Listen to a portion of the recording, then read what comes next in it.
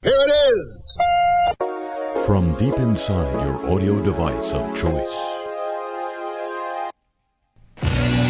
Now, news of the land of 15,000 princes. Our freedom-loving friends in Saudi Arabia. You know, by now, two big explosions at Saudi Arabian oil facilities attributed to the Houthi rebels whom the Saudis have roped Britain and the United States into fighting against in Yemen. But meanwhile, back at home of our freedom-loving friends, a prominent Saudi women's rights activist, Loujain al-Hatioul, has rejected a proposal from the Saudi government to release her from prison in exchange for her making a video statement denying reports that she was tortured while in custody. She was arrested more than a year ago with at least a dozen other women's rights activists. Way back when Saudi Arabia ended the ban on women driving cars, the detainees had long campaigned for that, and their reward was to be imprisoned. Some of them appeared in court earlier this year to face charges relating to human rights work and contacts with foreign journalists and diplomats. The trial hasn't convened in months. The case has drawn global criticism, provoked anger, reviving memories of the Khashoggi murder? Yeah.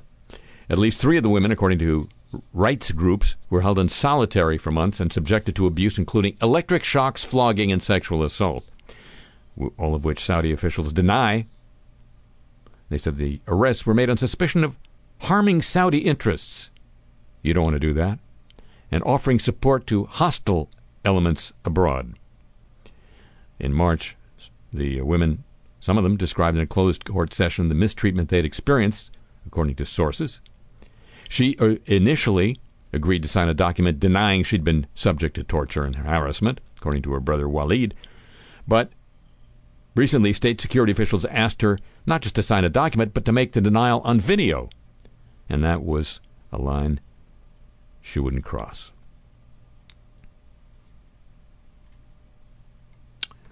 Her siblings allege that Saud al-Qahtani, at the time a senior advisor to the Crown Prince Mohammed bin Salman, also implicated in Khashoggi's murder, was present during some of the torture sessions and threatened to rape and kill her. The charges against Hatioul include communicating with up to 20 foreign journalists in Saudi Arabia, attempting to apply for a job at the UN, and attending digital privacy training, according to her brother. You don't want to be doing those things. It's a freedom-loving country. Last Sunday, Sabah, this is back to the Khashoggi murder. Sabah is a Turkish newspaper. It released tidbits from the trial surrounding that murder. No one else has those tidbits, or any bits, naming the 5 men who face execution if found guilty and giving details about their testimony. The newspaper has gone on to release further details, including new excerpts, it says, are from the transcripts of the audio tapes inside the Saudi consulate in Istanbul, where Khashoggi was killed and dismembered. We must dismember this. Sabah is known as being close to the Turkish head of government, Mr. Erdogan, and as his government's favorite conduit for leaks. Much of the information has been confirmed by Western officials to the New York Times and other media outlets, and was included in a report on the killing by the UN expert on extrajudicial killings, which this qualifies as. She has called for an international investigation into Saudi officials' role in the murder. The latest series of articles in Sabah appears aimed at undercutting testimony from the trial that seemed to exonerate senior officials close to the Saudi Crown Prince and lay blame solely on the men who carried out the killing. That was, of course, the government's line at the time. On Monday, the newspaper published details of conversations of Saudi officials before and during the killing, said they reinforced the claim that the murder had been planned. Those audio tapes, widely reported to have been compiled from listening devices inside the consulate. Oh no, the Turks were bugging the Saudis. Turkish officials could not be reached to confirm or deny the details published by Sabah.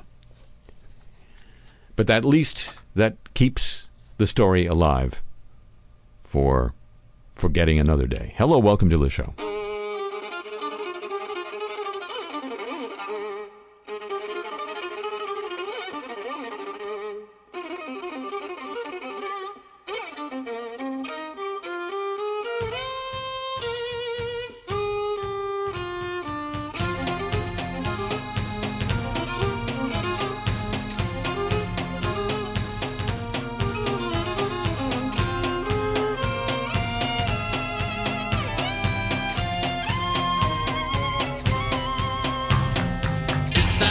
Constantinople, now it's Istanbul, not Constantinople, been a long time gone. Constantinople, now it's Turkish delight on a moonlit night.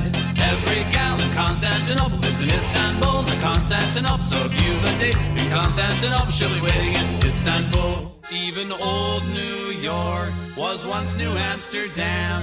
Why they changed it, I can't say. People just liked it better that way. So take me back to Constantinople. No, you can't go back to Constantinople. Been a long time gone. Constantinople, why did Constantinople get the works? That's nobody's business but the Turks.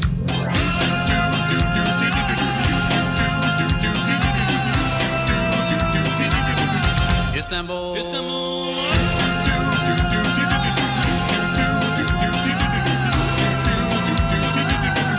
Istanbul, even old New York was once New Amsterdam. Why they changed it, I can't say. People just liked it better that way. Istanbul was Constantinople, now it's Istanbul, not Constantinople. Been a long time gone, Constantinople. Why did Constantinople get the works? That's nobody's business but the Turks.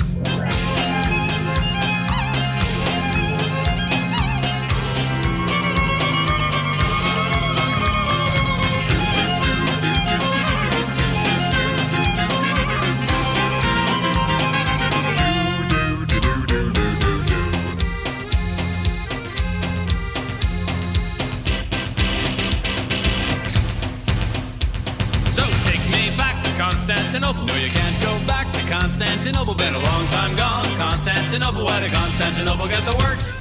That's nobody's business but the Turks. Istanbul. From Santa Monica, California, home of the homeless, I'm Harry Shearer, welcoming you to this one right here, edition of the show. And now, ladies and gentlemen, news of the Olympic movement.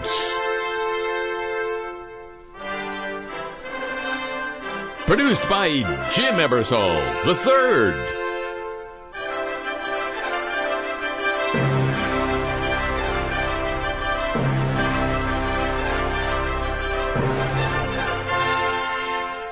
Well, ask your doctor if the Olympics is right for you. One of Japan's top doctors has slammed the decision to hold the Olympics at the height of Tokyo's baking summer, warning that heat stroke will be the biggest risk during the Games. In an interview with Agence France-Presse, Dr. Kimiyuki Nagashima, he's the executive board member of the Japan Medical Association, the JMA, sounded the alarm that the Olympics will stretch the country's doctors at a time when local families are most at risk from the heat. And it's not just the heat. Dr. Nagashima cautioned against the risk of communicable diseases as people fly in from around the world and gather en masse. That means in a big pile in the center. Measles is thought to be a particular risk as many Japanese are not adequately vaccinated as children. It's an anti-vaccine country. What's her name? Jennifer who? My personal opinion as an individual is that sporting events should be held in a comfortable environment, says the doctor. I don't think it's agreeable to hold it in an inappropriate period at an inappropriate location due to business and economic concerns, he said. The sweaty Tokyo summer is, quote, generally speaking, not a suitable place for outdoor sports and for their spectators. The doctor is an orthopedic surgeon who oversees the JMA's sports medicine activities. This is interesting.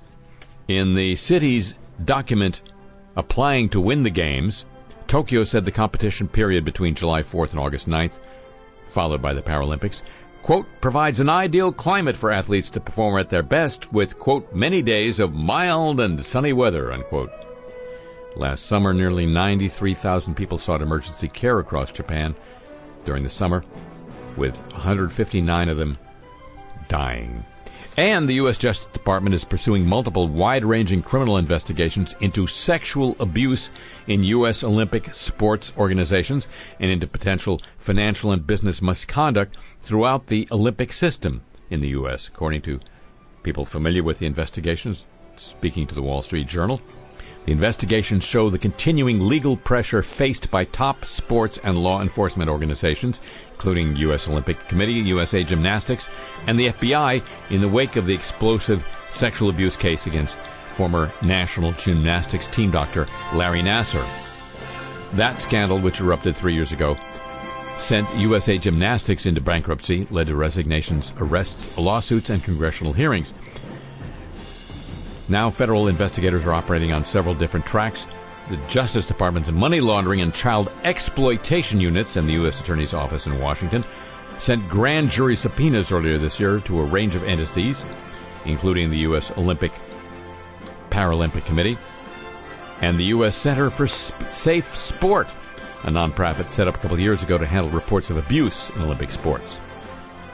A person familiar with aspects of the investigation said the inquiry appeared to be examining, quote, failures in the Olympic system writ large to respond to signs of widespread child abuse, unquote.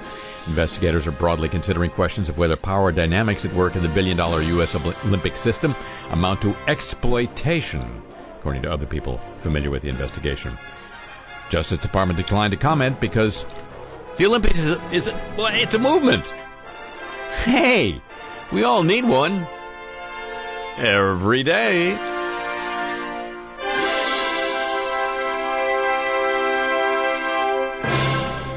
And now, really early in the show, the apologies of the week. We're so sorry. First of all, what's becoming a regular feature of the show, the Facebook apology of the week. Facebook apologized Friday to Margarita Simonyan, the editor-in-chief of Russia's government-run RT and Sputnik news networks. Facebook had wrongly flagged one of her posts as a violation of the platform's standards and suspended her account. If during the review process we discover we made a mistake, we restore the removed content when possible and apologize, as happened in this case. That's from Facebook. Funded and controlled by the Kremlin, Sputnik and RT have had a fraught relationship with social media companies since the whole 2016 thing. Facebook appeared to escalate tensions this week when it hit Simonyan's personal account with a 3-day suspension over the content of one of her posts. The company won't say which post. The move appeared to be part of a broad crackdown. Why crackdown? Oh, sorry. The same day, Facebook unveiled a new preamble to its lengthy rulebook setting out what you can and can't do on the platform, and took action against a number of other accounts, according to the Daily Beast, including a chatbot operated for Israeli Prime Minister Benjamin Netanyahu. I'm just sorry I missed that bot. Now, celebrity apologies. David Cameron, former Prime Minister of Great Britain, in an interview with the Times of London this weekend, quote, I did not fully anticipate the strength of feeling that would be unleashed both during the referendum about Brexit and afterwards, and I am truly sorry to have seen the country I love so much suffer uncertainty and division in the years since then. My view remains that this was the right approach to take to renegotiate Britain's relationship with the EU. I believe that particularly with the Eurozone crisis, the organization was changing before our very eyes, but I know there are those who will never forgive me for holding the referendum or for failing to deliver the outcome, staying in a reformed EU, that I sought. I deeply regret the outcome and accept that my approach failed. The decisions I took contributed to that failure. I failed. Unquote. David Cameron. Also in the celebrity apology file, former Desperate Housewives star Felicity Huffman having some infelicity. She was sentenced this week to 14 days in prison for her involvement in the nationwide college admissions bribery scandal. I am sorry to you, Judge Talwani, said Huffman during the hearing. As a federal judge, you represent our country's legal system and the laws I have broken. I am deeply sorry to the students, parents, colleges, and universities impacted by my actions. She got, as I say, 14 days in prison. Ouch! A year of probation, 250 hours of community service, and a $30,000 fine. She was charged earlier this year along with 30 other parents for taking part in the scheme. As part of the cheating scheme, Huffman convinced her daughter's psychologist to help her get accommodations for the SAT exam, extra time and a one-on-one examination, which helped facilitate having the agent for Rick Singer, the guy at the heart of this scheme, correct her test score. Huffman admitted to paying $15,000 to Singer's agent to correct her daughter's SAT scores. She noted during her plea her daughter was not aware that she paid a bribe to improve the SAT score. Millie Bobby Brown is apologizing to her fans for pretending to apply skincare products in a recent demo video. The star of Stranger Things, Olive 15, previously posted a video meant to portray her going through her nightly skincare routine. And who doesn't have one of those? But fans were quick to point out, according to People magazine, that Brown wasn't actually using the products or even water. Her makeup stayed perfectly intact throughout the entire video. She says in her apology she hopes fans will keep the feedback coming. I'm still learning the best way to share my routines as I get to know this space better. I'm not an expert, she wrote in an Instagram post. I thought doing a quick video replicating my personal process for the night was okay, but that's not what was conveyed. I understand. I appreciate all of your feedback on this journey. It's all a journey, isn't it? In the video, Brown pretends to put skincare products from her recently launched beauty line, but doesn't appear to wash her face, actually, despite saying things like, so I'm just applying now, while rubbing her face, and okay, so I just wipe that off. She's wearing eye makeup in the video. It stays put the entire time. Fans pointed out online that the Godzilla actress, was in fact putting nothing on her face. I should have done that. And the puzzling video even inspired headlines like, what exactly is Millie Bobby Brown doing in this skincare routine video?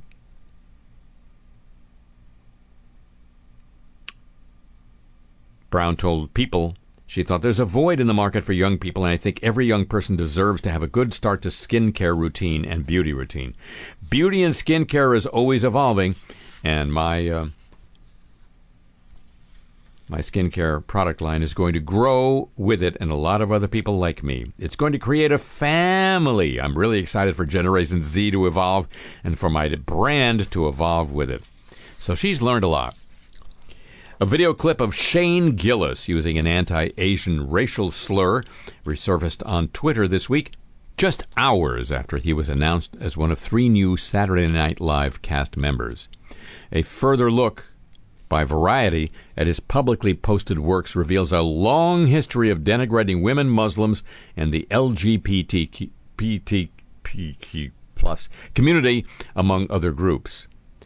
In an episode of Gillis' podcast, he tells comedian Matt McCusker, Chinatown's effing nuts. Let the effing CHNKS live there, he says. He later recalls the restaurant being full of effing Chinese in there. Chinese in there, actually, is what he said. The video recording of their podcast session has been deleted from YouTube. Elsewhere in that episode, Gillis and his partner discuss the various religions' views of heaven. Gillis proclaims Muslim heaven is the best. There's only one way there, dude, replies his partner. You got to spill blood. The video was brought to Variety's attention by a freelance writer and editor who covers comedy. I think comedy deserves to be covered with a tarp. The translation between you and the waiter when you go to a Chinese restaurant is such an effing hassle, says Gillis about going to Chinese restaurants. During the same podcast recording, Gillis comments that their conversation is, quote, nice racism, good racism. In another podcast, Gillis uses the word retard and F-got, and shortly thereafter, he and McCusker, his partner, joke about hot Southern boys being raped during the Civil War, comparing it to having gay sex in jail. All right, let's get to the apology, shall we? I'm a comedian who pushes boundaries. I sometimes miss. I'm happy to apologize to anyone who's actually offended by anything I've said. His intention is never to hurt anyone, but I'm trying to be the best comedian I can be, and sometimes that requires risks. He was recently recognized as a new face at the Just for Laughs Festival in Montreal. So I guess that means he's had plastic surgery. You know, it's a good thing for the show because now they don't have to pay attention to politics. They can just write sketches about themselves. Kobe Bryant's trying really hard to win over the internet after he seemed to chide a 7th grader for missing a basketball game because she attended her dance recital instead. He got slammed on social media for being a stage mom of sorts, according to the Griot. People upset with how he addressed the girl who was on his daughter's basketball team. His comments were on Instagram. He said, in part, the team got 4th place because the 7th player missed this game for a dance recital, so that should tell you where her focus was at the time, unquote. He then backtracked after the social media wrath, says he didn't mean to offend. He tried to clean up the caption by saying he meant she enjoyed dance more than ball, which is fine. Sorry if it came across as a slight. Trust me, it wasn't. He got stung on the internet from what many believed to be an unsympathetic attack on a kid. He has since apologized for his error in judgment. Tried to connect with his fans by posting a video of him dancing when he was 12. When I was 12, I skipped basketball for 2 weeks so I could dance in a school show. I'm all about diversifying while young, then locking in on your passion, unquote. Clearly, his passion wasn't passing the ball. An employee of National Public Radio in Delhi, India, resigned after a tweet by her on Hinduism this week triggered outrage. Furqan Khan, who is a producer with the public radio network, had tweeted, quote, if Indians give up on Hinduism, they will also be solving most of their problems. What with all the urine drinking, she used a one-syllable word for that, and dung worshipping, unquote. Now we get to her apology. I wholeheartedly apologize for my tweet earlier. It was ill-considered and unacceptable. I deleted it. I didn't mean to disparage Hinduism or hurt anyone's feelings. It doesn't reflect my beliefs and principles. Please accept my sincere regret. I'll be off Twitter for a while. And NPR. Hey, Kent State is back in the news after 4 decades. It stopped an NCAA Division I field hockey game. You only see that during the Olympics, usually, between the University of Maine and Temple University in order to set off fireworks for the Kent State football game. Maine and Temple had gone into double overtime when a Kent State official came onto the field, citing fire marshal regulations for calling the game. Kent State officials, according to Temple's coach, denied the team's suggestion to go directly into a shootout to determine a winner. Kent State officials offered to complete the game 3 hours later, after the football game was over, and pay hotel costs for the Temple team. Those teams declined. The game was then reclassified as an exhibition match. Kent State originally put out a statement that did not include an apology. We regret today's game had to be stopped during overtime play per field guidelines as previously discussed. After considerable backlash from the National Field Hockey Coaches Association, of course there's one, Kent State's athletic director Joel Nielsen actually did apologize to the 2 schools, Temple and Maine, not an intersection.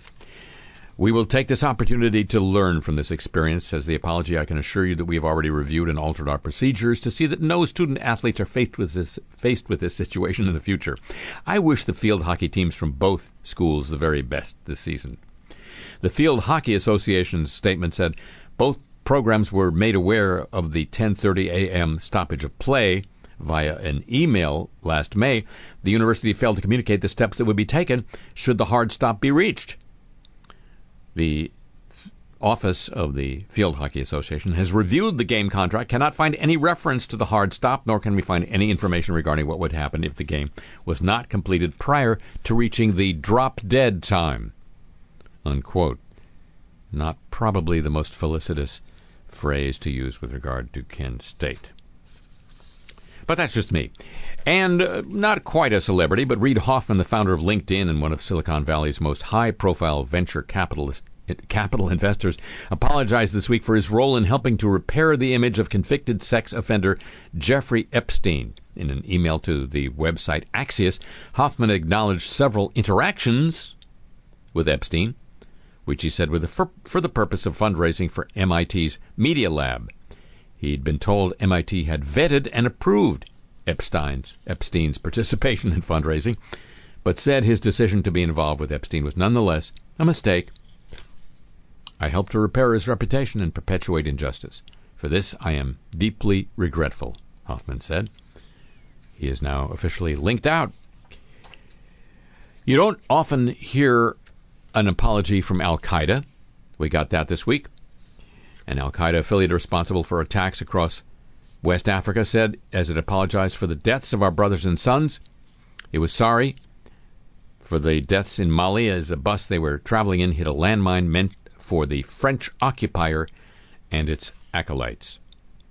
The apology was first published by its media outlet Az-Zalaka and shared on social media, though rare, Al-Qaeda and its affiliates have in the past apologized for incidents in Syria, Iraq, and Yemen. But for Mali, plagued by Islamist violence for the last 7 years, it's a first. A school district in Ohio is apologizing for posting photos that showed students with fake blood stains during an active shooter drill. Yes, this is 2019. Officials with the Toledo Public Schools say the photos have been removed from a Facebook post that prompted complaints. The photos showed high school students looking lifeless and others with red marks resembling blood on their clothes and bodies. Some people, according to the AP, commented they found the photos disturbing. A school spokeswoman said the district takes safety very seriously and apologized if anyone found the post inappropriate. Apology. And now, an apology from PewDiePie. I am Pepe Le Pew. No, PewDiePie. After announcing plans to donate to an anti-hate group in order to move past a series of controversies, YouTube star PewDiePie is backtracking. His real name, Felix Kjellberg, announced this week he would make a $50,000 donation to the Anti-Defamation League. He's come under fire in recent years for anti-Semitic content in his videos, including when he paid a man to hold up a sign saying, quote, "Death to all Jews," unquote. He also apologized 2 years ago after shouting the N-word while playing a video game. But Kjellberg's plans to donate to the ADL sparked backlash among his fans, who objected to the organization's past condemnation of material in his videos, which Kjellberg has argued were just jokes taken out of context. So he had explained he thought the donation was important because, quote, "I wanted to show publicly that I can move past it and move on." Despite that, he's now calling it off. According to The Verge, in a video, he said he made a mistake by not selecting a charity he is personally passionate about, while saying he did not know a lot of things about the ADL until fans pointed them out. "I'm sorry for messing this up," Kjellberg added. He says he still plans to donate the $50,000 to a different charity that has not been announced. Trump has a foundation, doesn't he? After a 9-month investigation, the Catholic Diocese of Juneau, Alaska, determined that there is credible evidence that 7 men who served the diocese in the past half-century engaged in sexual misconduct against minors and vulnerable adults. This is reported by the Skagway News, reporting an independent commission's findings. The diocese is aware that there may be other instances of sexual misconduct against minors and vulnerable adults that have not been identified in the commission's review or were never reported, said the bishop in a letter accompanying the release of the report. If additional information becomes available, the list will be updated. Francis Cowgill, Pius X School in Skagway, Javier Gutierrez, Sacred Heart Church, Patrick Hurley, signed to St. Therese, Edmund Peniston, I'm going to pronounce it Peniston, assigned to Sacred Heart Church, and Frederick Rosler, Eucharistic minister at St. Therese. All but Peniston were alleged to have committed sexual misconduct involving minors during the time they were working in Skagway. Says the bishop, "To the survivors of clerical sexual abuse, I want to say there are no words that can restore the innocence that was cruelly and unjustly stolen from you. I apologize to you, your family, friends, and community in the name of the church." Something's going on in Michigan. Michigan parade organizers posted a statement after receiving backlash for flying a Confederate battle flag in Charlotte. Frontier Days parade. Mounted color guard riders were displaying the flag during an event. Organizers apologized on Facebook to people who were upset in regards to the mounted color guard flying a Confederate flag. The board of directors of the parade say they understand the concerns and feelings that some may have in regards to the mounted color guard flying a Confederate flag in our parade.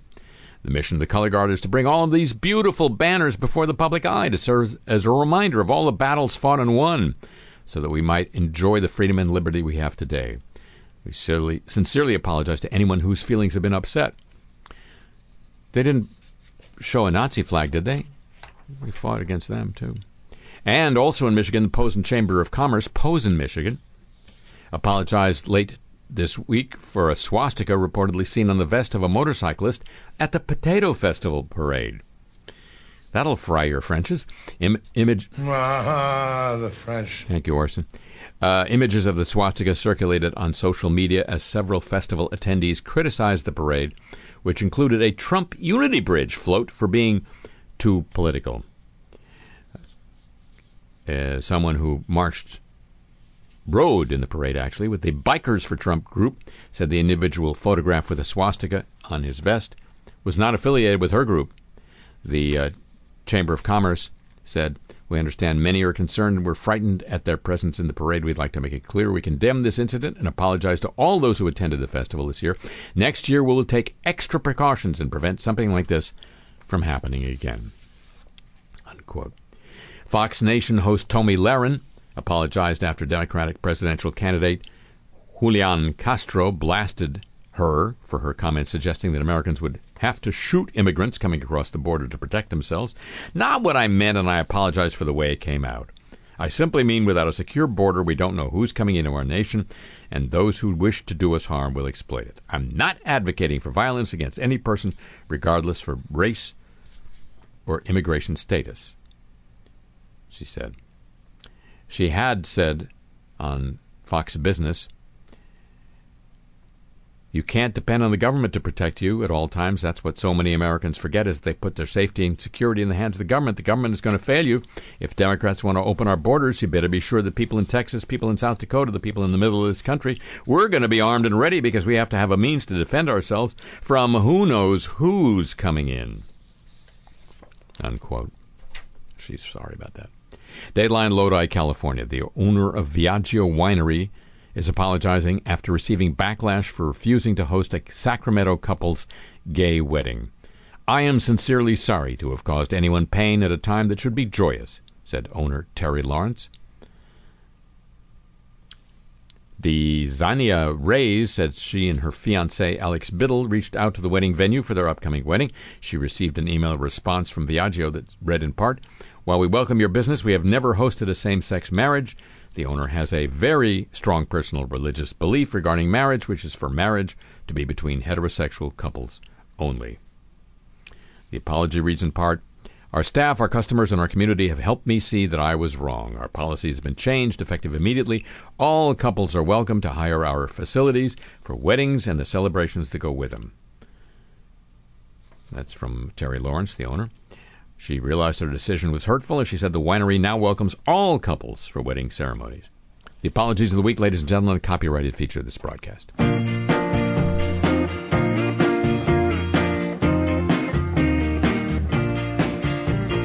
Just about a year ago, I set out on the road, seeking my fame and fortune, looking for a pot of gold. Things got bad and things got worse, I guess you know the tune. Oh Lord, stuck in a low-die up in, rode in on a Greyhound. I'll be walking out if I go. I was just passing through, must be 7 months or more. Ran out of time and money, looks like they took my friend. Oh Lord, I'm stuck in a low-die up in.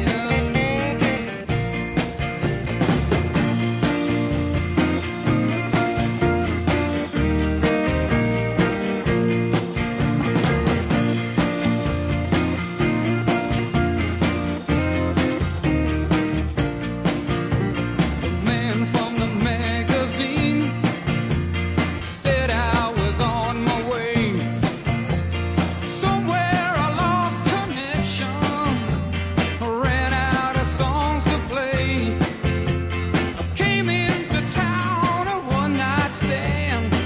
looks like my plans fell through.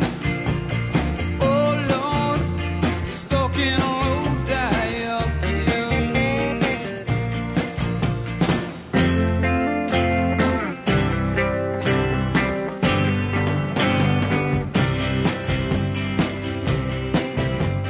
If I only had $1 for every song I sung, every time I had to play while people sat there drunk, you know I'd catch the next train back to where I live.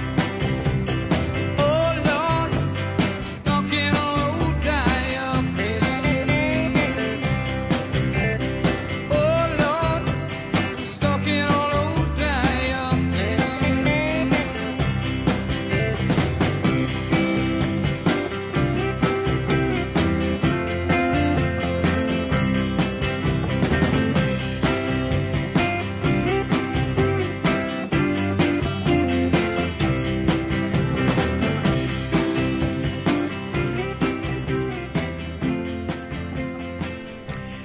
This is the show. One of the amazing kinds of political jujitsu that happen is when an attack, however well planned and unleashed, becomes the story rather than the target of the attack because of the perceived unfairness of the attack. Now, this speaks to something I've been saying for a while to friends, which is folks who say that Donald Trump has irretrievably changed the political culture of this country have got it all wrong. Donald Trump was a TV celebrity. TV celebrities don't have to obey the rules. Just ask O.J. Simpson. But this will bounce back so fast, ladies and gentlemen, it will make O.J. Simpson's head spin.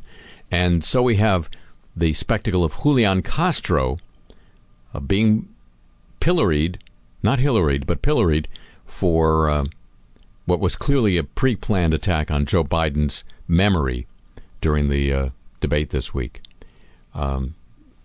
which totally took attention away from Joe Biden, talking about the need to expose young children, preschool children, to a lot of words. Here are a lot of words. Talk about education. I propose that what we take is those very poor schools, the Title I schools, triple the amount of money we spend, from $15 to $45 billion a year. Give every single teacher a raise to the equal raise of getting out the $60,000 level. Number two, make sure that we bring into the help the teachers deal with the problems that come from home. The problems that come from home, we have one school psychologist for every 1,500 kids in America today. It's crazy. The teachers are, and I'm married to a teacher. My deceased wife is a teacher. They have every problem coming to them. We have to make sure that every single child does, in fact, have 3, 4, and 5-year-olds go to school, not daycare, school. We bring social workers into homes of parents to help them deal with how to raise their children. It's not that they don't want to help. They don't know quite what to do. Play the radio. Make sure the television, make sure you have the record player on at night, the phone. Make sure the kids hear words. A kid coming from a very poor school, or a very poor background, will hear 4 million words fewer spoken by the time they get there. That was Joe Biden at the debate this week. Now to the person he's supposedly most likely to defeat, most electable against President Trump, who this week bade farewell to his national security advisor. This would be the third in his administration, looking for a fourth now. John Bolton, who was a notorious war hawk. I think Trump himself had said that Bolton had never met a war he didn't want to start, or a regime he didn't want to change. But the reason for the departure of Bolton, who portrayed it as a resignation, whereas Trump portrayed it as a firing, apparently, according to recent reporting, was disagreement over whether the sanctions which are now crippling the Iranian economy should be backed off to set the stage for talks between Trump and the president of Iran. Bolton, I think, preferred to bomb them. I don't know. That may be a bit harsh on my part. Anyway, there was the reaction to that, the fact that Trump is now reviewing possible ideas for a new national security advisor. And, of course, there's still repercussions from the controversy over Trump's insistence providing a hand-drawn map as evidence that Hurricane Dorian, which devastated the Bahamas, was on the Sunday before it reached the Bahamas, possibly going to hit Alabama much harder than people thought. Those were Trump's words. It was not, at that point, on any map put out by the government, and that was a source of some discomfort to the president. Reporting since then has indicated that Wilbur Ross, the Secretary of Commerce, was tasked by the acting Chief of Staff, Mick Mulvaney, with getting after people at the National Oceanic and Atmospheric Administration, under which the National Weather Service sits, to get them to defend Trump's claim that Alabama was targeted, and to punish the people at the National Weather Service in Birmingham, who had said, no, Alabama's not in any danger. Sounds like reality. This week, for the first time, a team of rivals has become a team with one less rival. And for the businessman turned chief executive, task number one is to make sure his personnel and his scientists stay on task number one. Mike. Mr. President, I've never admired you more than this week. The line about the light bulbs making me look orange? That was good, too, but I meant by standing up to our friend, Mr. Bolton. Mike, I can tell you this. Mm-hmm. I thought about appointing him when I first got here, and the more I thought about it, the more I thought, I can't stand to look at that stupid mustache for 4 years. Yes, sir. Turns out, big surprise, I was right. Not even those damn light bulbs can make him look good. Well, the point is, everybody's telling me I need a new national security advisor. Well, traditionally, that's been a pretty important post in any administration to coordinate input from state, defense, the intel community. Mike, I'm not an idiot. I know how to use the damn phone. If those people want to share some so-called insights, they can call me direct. Yes. Or they can save themselves the trouble and just go on Fox News. Yes, sir. Of course they can. A lot less meetings that way. See? You get it. This place is all about meetings. You know how many meetings we used to have when I ran the Trump organization? Oh, not very many, I bet. Here's a meeting. I follow Don Jr. to the men's room. Mm-hmm. I lock the door and tell him to shake the crap up or change his name because he's embarrassing me. End of meeting. That I can tell you. Meaning you both left the men's room? I did. Who the hell knows what he did? For all I know, he's still in there. So look, just to not give the fake news more reasons to attack me, I need a new national security... What's this? Advisor. Look, I need more advisors like I need a third ball. Anyway, you've been a great Secretary of State. Oh, thank you, sir. He's kind of like a national security advisor, right? Well... So why don't you do both? Do your input thing with your own input, as well as the guy at Defense and the deep state mafia over there. That's one less person you have to meet with, because it's you. It's a great idea, sir. Not sure it's been done all that often before. Kissinger was both. Lou Dobbs told me. Not gonna argue with Lou. Honestly, sir, you know Mitch is leaning on me pretty hard to go back to Kansas and run for the Senate. Do that too. Do it all. Here's the thing. You're a do-it-all kind of guy, like me. Well, but if we lose the Senate, your second term will be as frustrating as hell. You know, the only time this gig isn't frustrating is when I'm riffing in front of crowds the likes of which nobody has ever seen. So, you can't accomplish your task? Sir, like you, the good Lord has chosen me for this moment. A lot of unborn voters are looking to us to retain the Senate. Okay, good. Make sure you get their emails. I think my favorite thing about him is his sense of humor. He's like a more down-to-earth Bob Hope. Wilbur. Yes, sir. Good to see you. You're one of the few people in my cabinet without the word acting in front of your title, right? I guess that's true. You know why? Well, as a cost-saving move, we never hired a press secretary, so we don't issue a lot of press releases. You heard a lot of that fake news about me thinking about firing you after we lost the census thing. Oh, I don't take anything seriously that I read, Mr. President. You know that. Okay.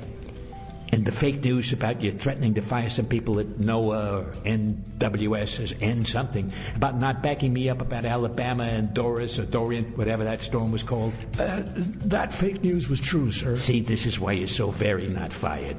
I mean, I hate firing people anyway. I know that, although... Yeah, right, I have my Twitter. So listen, you've got a very important task for this week. Mick Mulvaney tells me there are 3 or 4 tropical storms forming out in the ocean right now. That's what the NOAA people tell me. Very preliminary. Okay, now, well, they're still way out away from us. Get me some maps showing them possibly tracking towards Alabama. I don't need another situation where I have to do my own map, right? No reason you should ever be in that position, sir. Any storm in particular? Humberto, Imelda, Jerry? Hey, listen, your people are the professional. Imelda. That was like the crazy shoe lady in the Philistines, right? Okay, make it Imelda. Just something to show next time crazy Jim Acosta asks me about Alabama. We may get some pushback from the science people about... You know what? Let them be science people in their homes. When they're on the clock, they're my science people, right? I suppose. Can you do it? Because I'd hate for those fake news stories about you being fired to start up again. Me too, sir. Me too. New team, new tasks, same mission. We're going to make the National Security Advisor great again. Now, the world is his boardroom. Via Presidentus. This week, because it can always get weirder.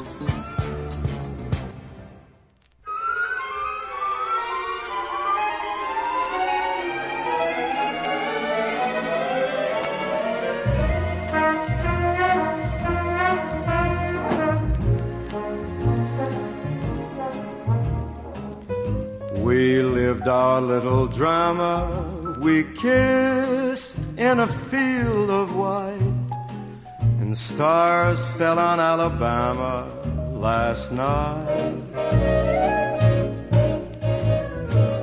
I can't forget the glamour, your eyes held a tender light, while stars fell on Alabama last night. I never planned in my imagination a situation so heavenly, a fairyland where no one else could enter, and in the center, just you and me. My heart beat like a hammer, my arms wound around you tight, and stars fell on Alabama last night.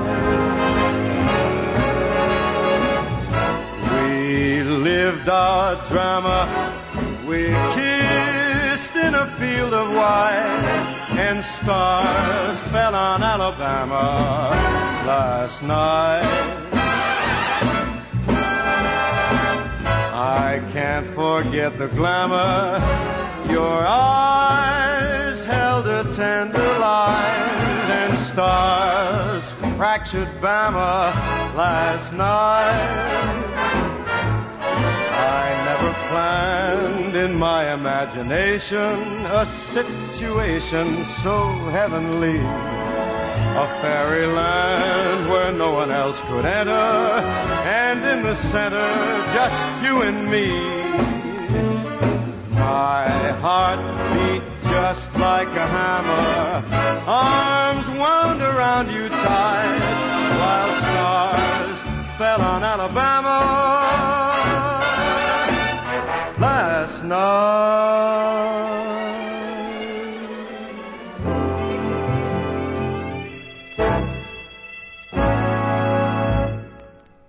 I just want to say one word to you. Just one word. Yes, sir. Are you listening? Yes, I am. Microplastics. Think about it. Will you think about it? Yes, I will. Enough said. Okay, I'll think about it too. And I'll talk about it. A new study from the University of South Florida and Eckerd College estimates the waters of Tampa Bay in Florida contain 4 billion particles of microplastics. This raises new questions about the impact of pollution on marine life in that vital ecosystem, according to phys.org. It's not a soft drink publication. This is it's with a PH. This is the first measurement of microplastic abundance and distribution in South Florida. Researchers hope the findings will provide necessary data to inform the debate around policies to reduce plastic in the marine environment. I didn't know there was a debate. I thought there was just lovely, lovely silence. Microplastics, as you know, particles less than an eighth of an inch, barely or not at all visible to the naked eye. They come from the breakdown of larger plastics, such as water bottles, fishing gear, and plastic bags, or from synthetic clothing. We're still wearing that, right? And other items that may contain elements of plastics.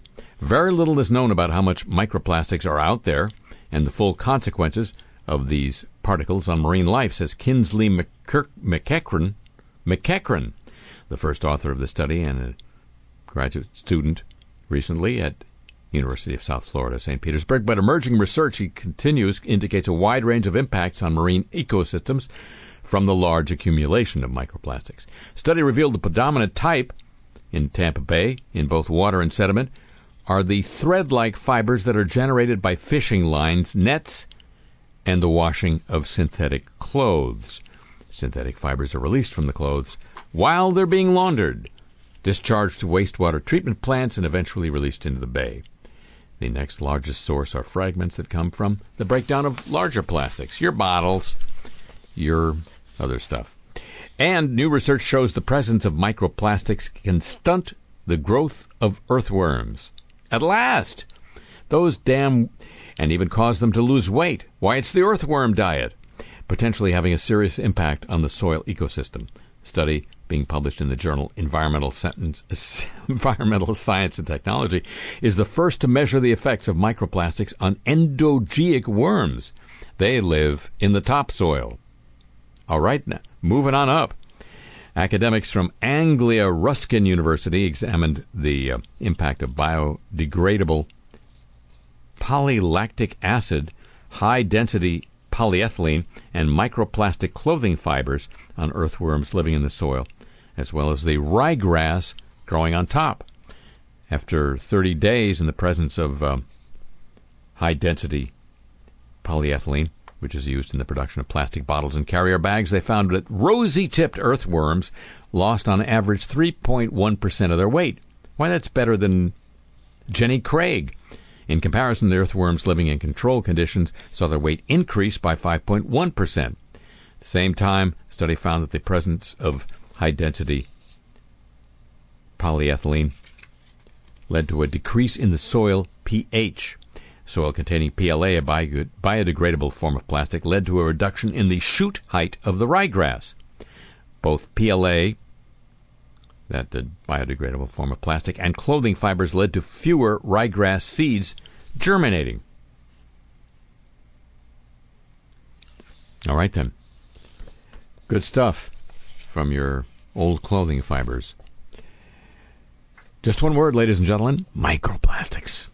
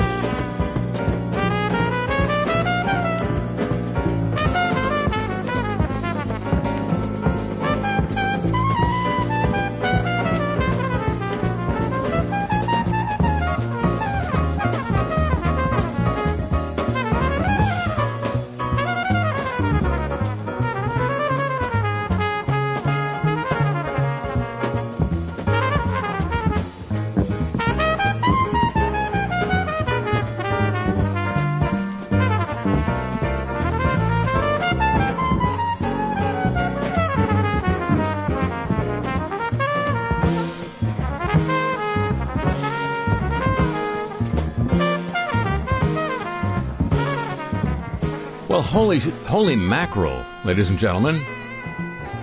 I haven't thought of mackerel that way for a long time, but that's the end of this edition of the show. It's back next week, same time on the radio, on our ever-decreasing number of radio affiliates, and then whenever you want it on our ever-increasing number of audio devices of your choice. Hi, Alexa. How you doing? Your skin looks sallow today, Alexa. And it would be just like Alexa getting that beauty routine from that 15-year-old actress, if you'd agree to join with me then. Would you? Alrighty, thank you very much. A tip of the show chapeau to the San Diego, Pittsburgh, Chicago, and Not in Exile, and Hawaii desk. Thanks as always to Pam Halstead and to Thomas Walsh at WWNO New Orleans for help with today's program. The email address, yes, people still use email. It's the nuttiest thing. The address for this program, your chance to get Cars I Talk t-shirts for your entire family, maybe even your pets, and your guide to the music heard here on, all available to you at harryshearer.com. And like me, you could follow Derek Smalls at Smalls Life. Me, I'm on Twitter at The Harry Shearer. Derek's on at Smalls Life. And he may be coming to your town. The show comes to you from Century of Progress Productions that originates through the facilities of WWNO New Orleans, flagship station of the Changes Easy Radio Network. So long from Santa Monica, California. A community recognized around the world as the home of the homeless.